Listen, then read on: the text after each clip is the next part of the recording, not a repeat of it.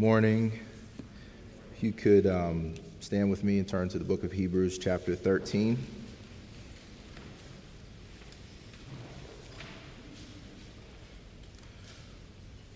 Just be reading verses 15 and 16.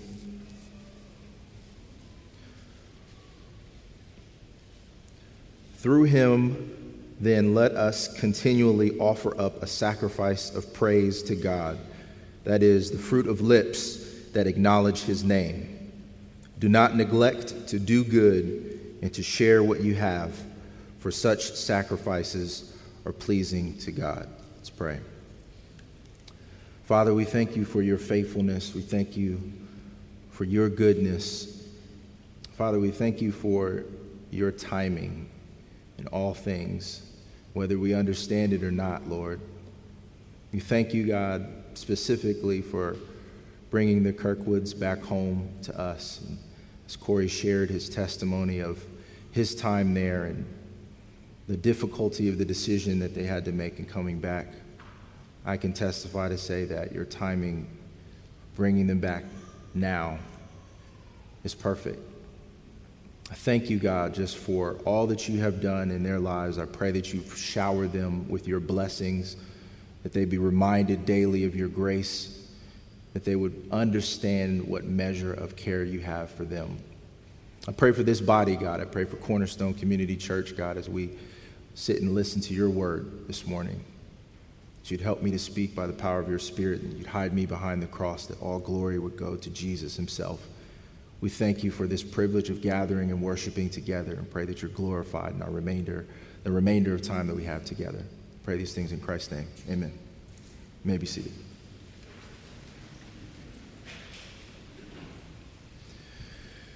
So if you've been following closely through this Hebrews study, we've unpacked a whole lot, and a lot of which has to do with the Old Covenant, the Old Testament, some of what we've discovered about the practices of early Israel, a Jewish tradition that may seem like a faraway journey from where we are today.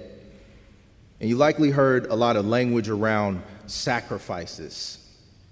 The term sacrifices is sprinkled throughout the book of Hebrews as we've walked along a journey from the Old Testament. And the Old Covenant gave reason to explicitly unpack the significance of certain types of sacrifices. We look back at the tent of meeting, or the inner court, the outer court.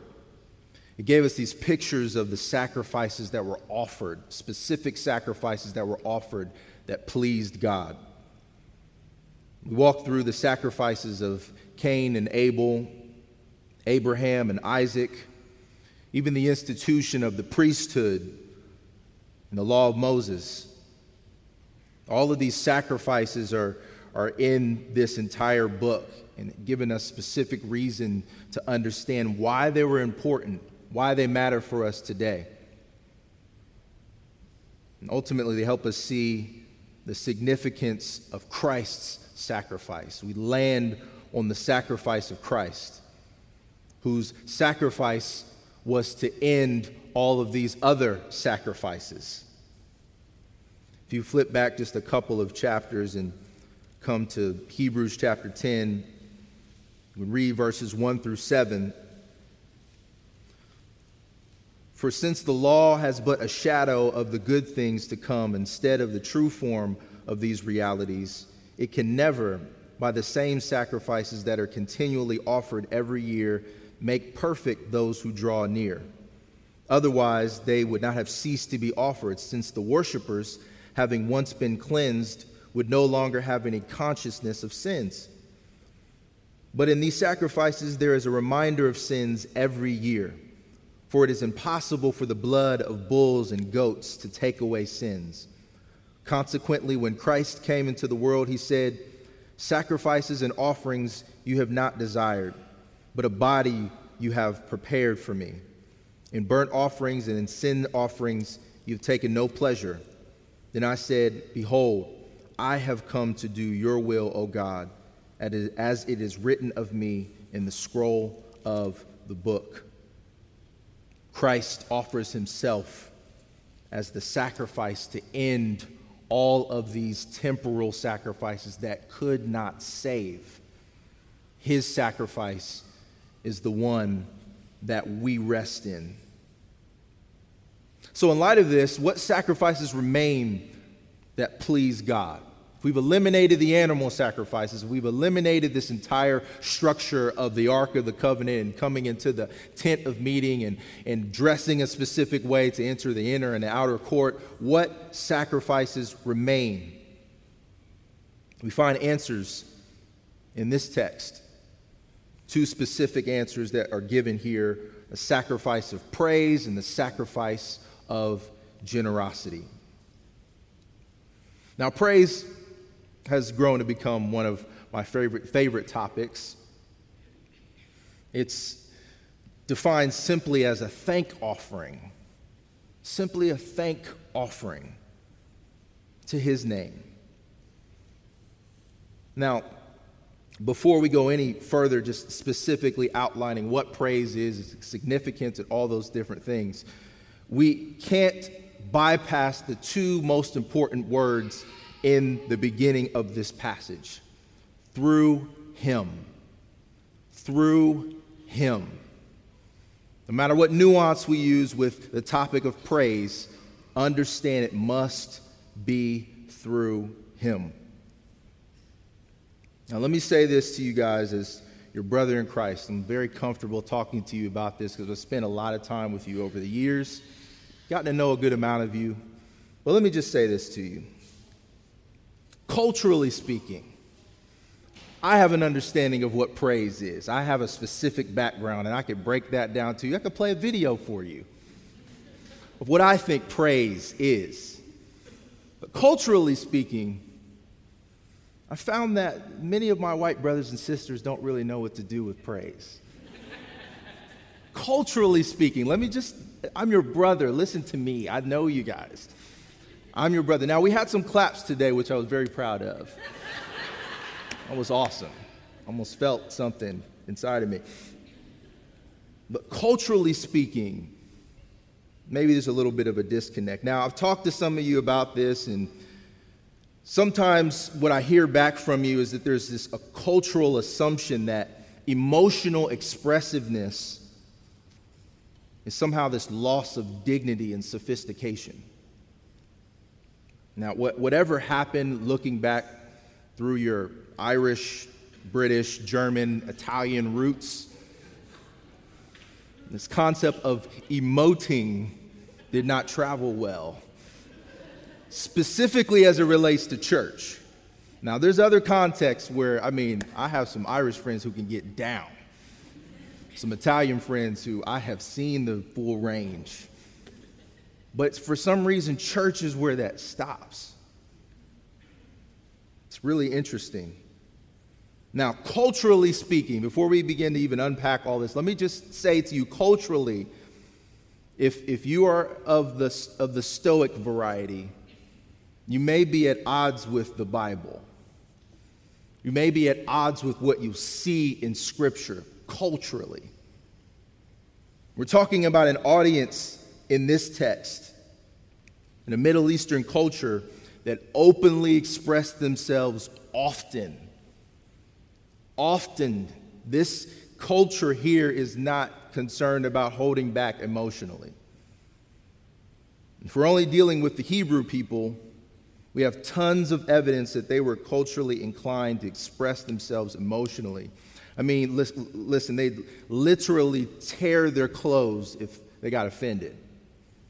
Now, I don't know what part of the day you tear your clothes, which ruins the rest of your day.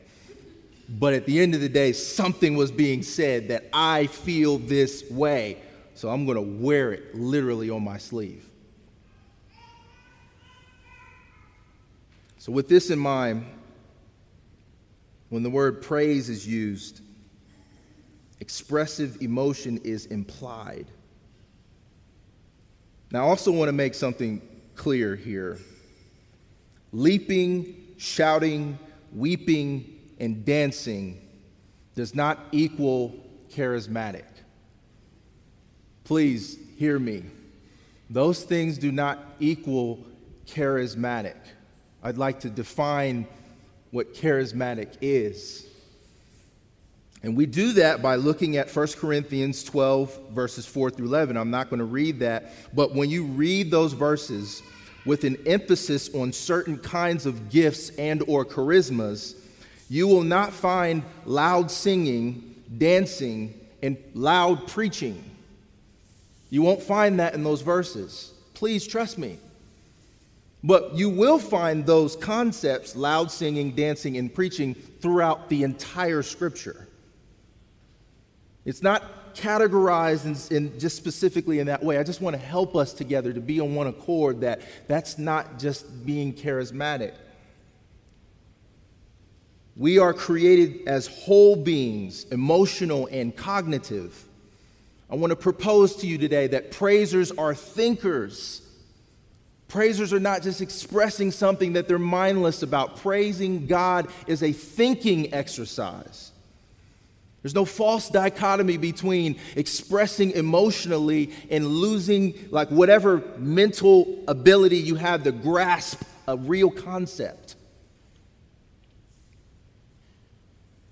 You think deeply about who God is. And the fullest forms of praise express the fullness of your humanity. It's who God created you to be.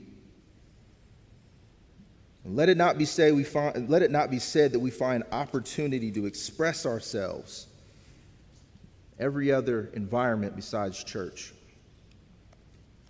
I want to give you a couple of biblical examples of what this looks like. We'll do a little bit of scripture digging. So the book of 2 Samuel chapter 6.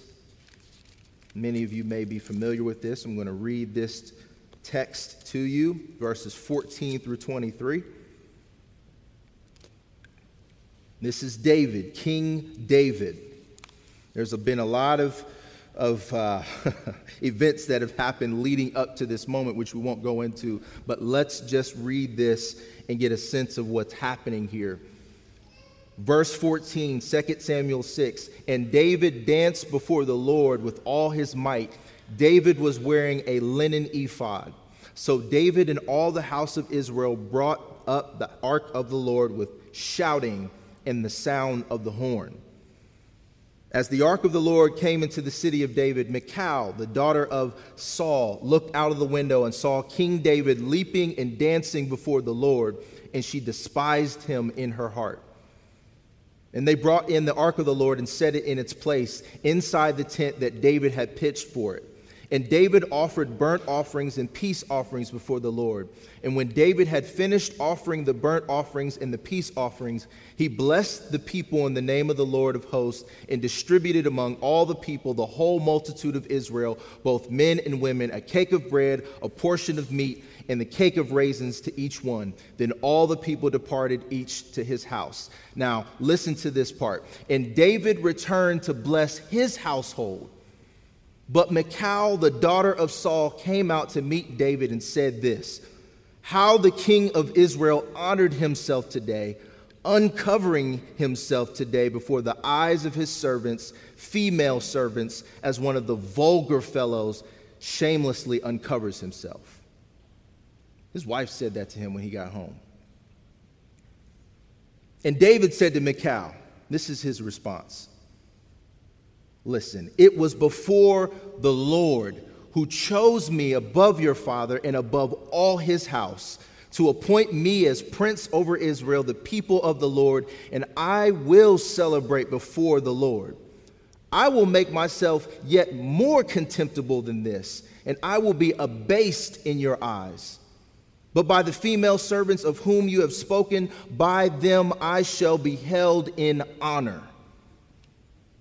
And Michal, the daughter of Saul, had no child to the day of her death.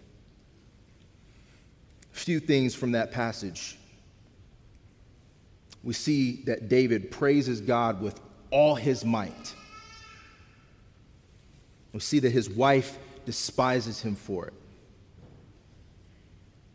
And when she gives her feedback, we see David double down on his expression of praise.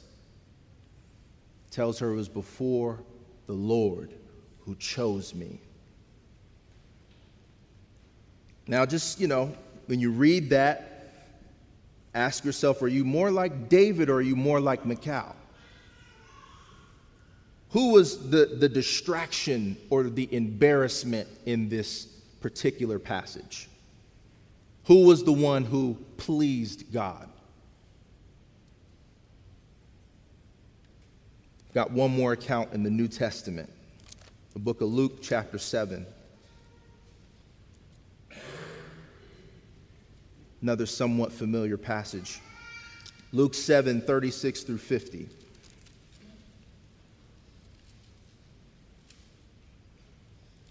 And I'll start it. One of the Pharisees asked him to eat with him, and he went into the Pharisee's house and reclined at the table.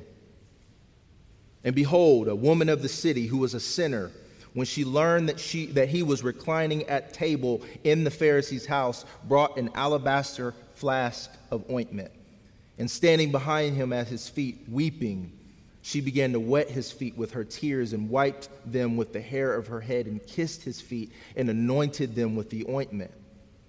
Now when the Pharisees who had invited him saw this, he said to himself, When the Pharisee who invited him saw this, he said to himself, if this man were a prophet, he would have known who and what sort of woman this is who is touching him, for she's a sinner. And Jesus answering, the person who said something to himself, Jesus answering said to him, Simon, I have something to say to you. And he said, say it, teacher. A certain moneylender had two debtors. One owed 500 denarii and the other 50. When they could not pay, he canceled the debt of both. Now, which of them will love him more? Simon answered, the one, I suppose, for whom he canceled the larger debt.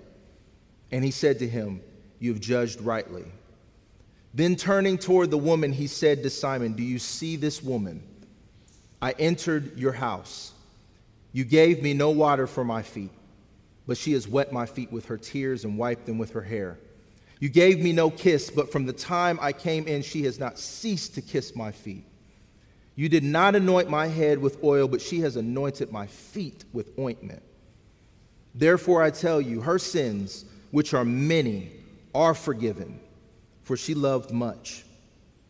But he who is forgiven little loves little. And he said to her, your sins are forgiven.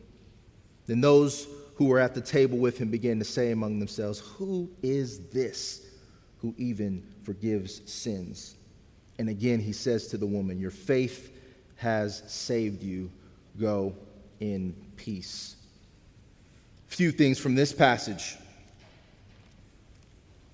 Woman of the city implies her stature in society. Yet this woman of the city performs this praise. The Pharisee despised her and her act. When Jesus perceives her faith and her sincere worship in proportion to the grace that he has extended to her. If an unfamiliar person came in today, expressed themselves in praise in a very unorthodox way that's not necessarily fit for the culture and context here, how would you respond? In both of these accounts, 2 Samuel and Luke, the word praise is not located anywhere within those texts. We find the characteristics of praise in both of them.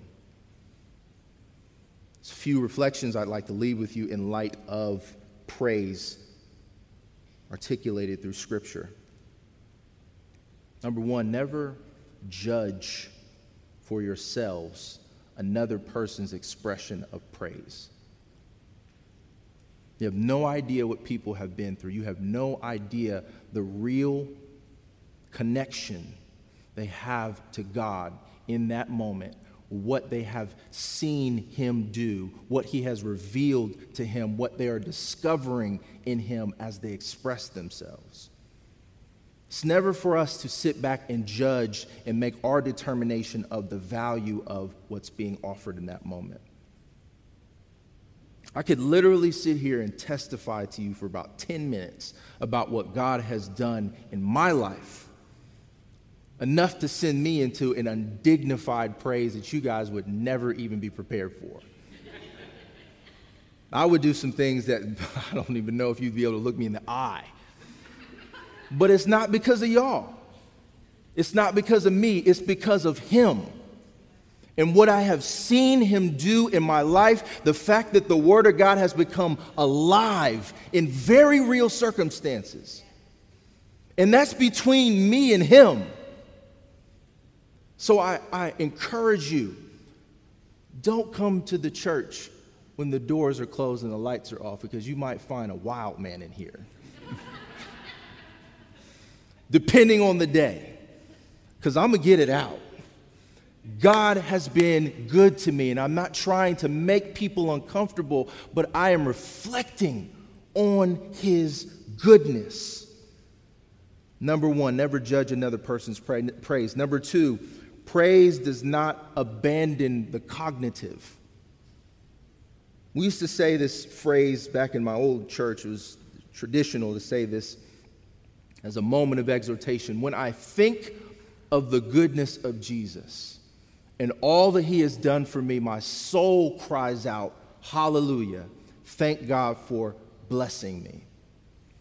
When I think, there's an exercise. You're actually coming to grips with reality. You're thinking through what you've learned about him in his word, and you're actually reflecting on your experiences. When you think of his goodness, then your soul cries out. We're all one being. This is not manipulation. This is not all sensationalism. We're viewing this awesome God, and we're refusing to withhold our emotion at what he has done. Number two, praise does not abandon the cognitive. Number three, the fruit of our lips, what the text says here, the fruit of our lips is often accompanied by something else. Now, don't get hung up on this specific phrase and say it's only the fruit of our lips. I invite you to exercise a hermeneutic that investigates all that God's word says about praise. The sacrifice of praise is in light of his sacrifice. The fruit of our lips may be accompanied by a raising of our hands. It may be accompanied by a dance. It may be accompanied by a shout of praise. It may be accompanied by a sway.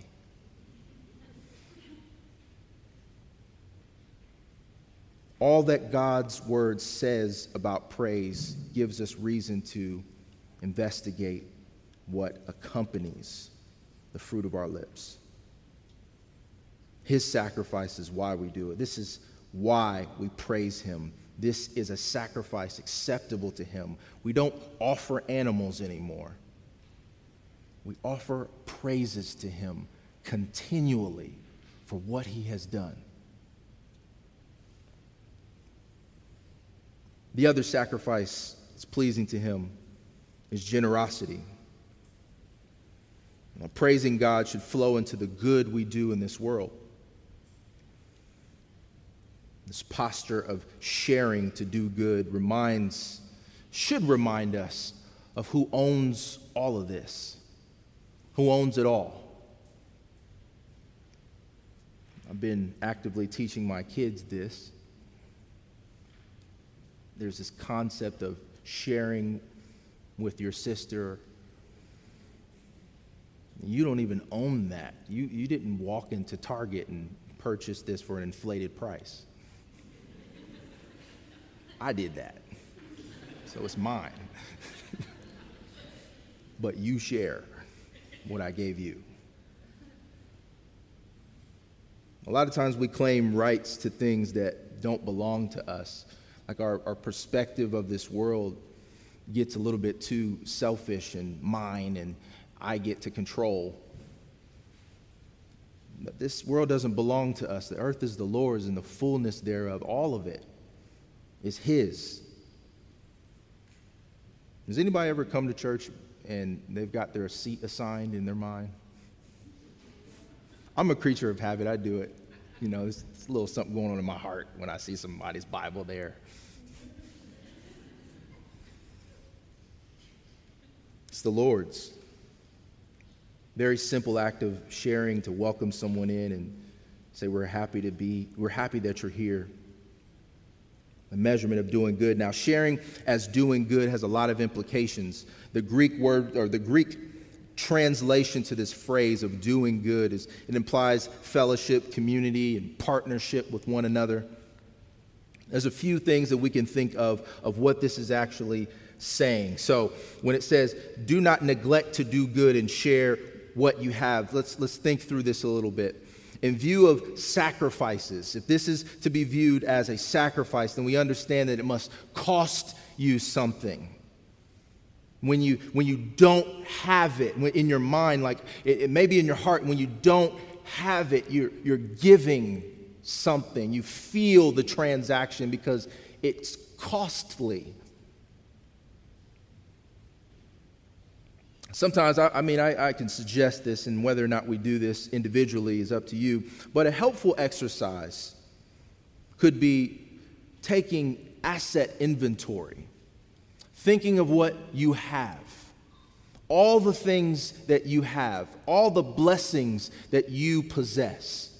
Because oftentimes we're thinking of what we don't have. We don't have time for this. We don't have money for this.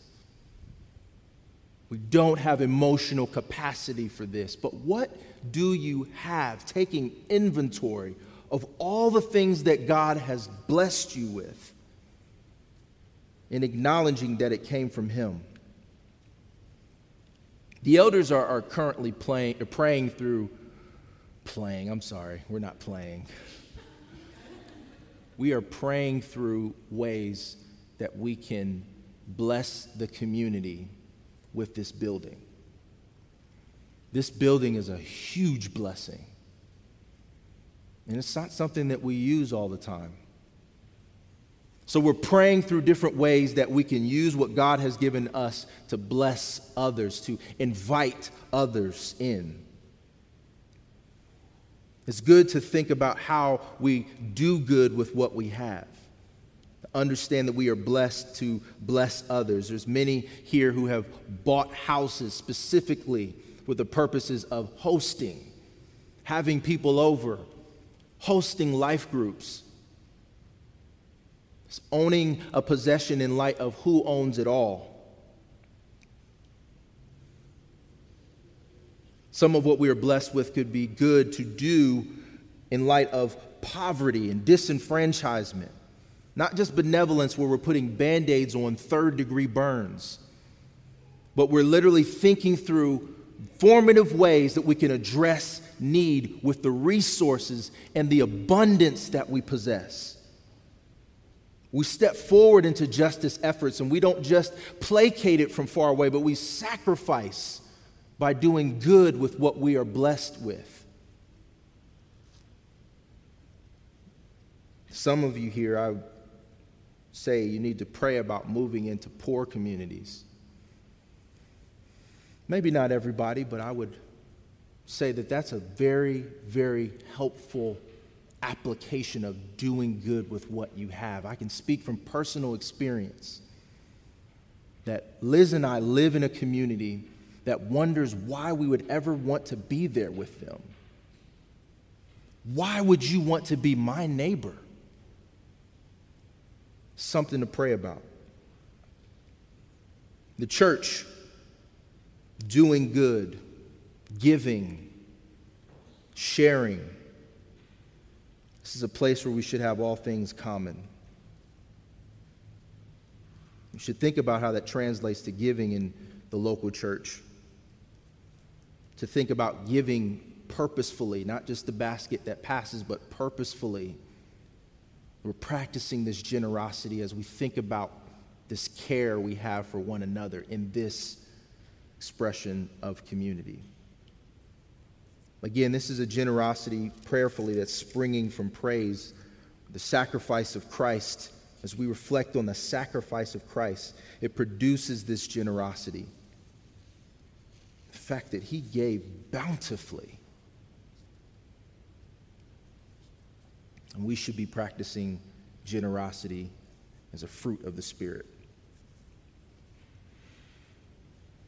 So overall, this sense of all that Christ has done, we're in a position now to where we don't, again, offer animal sacrifices. We're not leading lambs to the slaughter, literally. The lamb has been sacrificed so that we are all set free. And we offer these acceptable and pleasing sacrifices of praise and generosity in light of the gospel. These sacrifices could be parenthetically summed up as loving God, loving your neighbor. Through him, only through him, are we able to offer these sacrifices. And these sacrifices are a response to how awesome this rock, our God, is. And reflect back to David. He's praising God for what he had done. The ark was being triumphantly carried back into Israel. He's praising God with all of his might because of his faithfulness. Remember the woman of the city, and she worships according to the forgiveness she has received. We have been forgiven much. We don't get to play the other side of the debtor coin to say, oh, he forgave me for a little bit. We have been forgiven much. What is the proportion of our response? Remember all that we have been reminded about Jesus in the book of Hebrews. Remember all that he has done. You could even exercise that by literally thinking about and listing all that he has done. It could be uncovered in Scripture, all that he has done.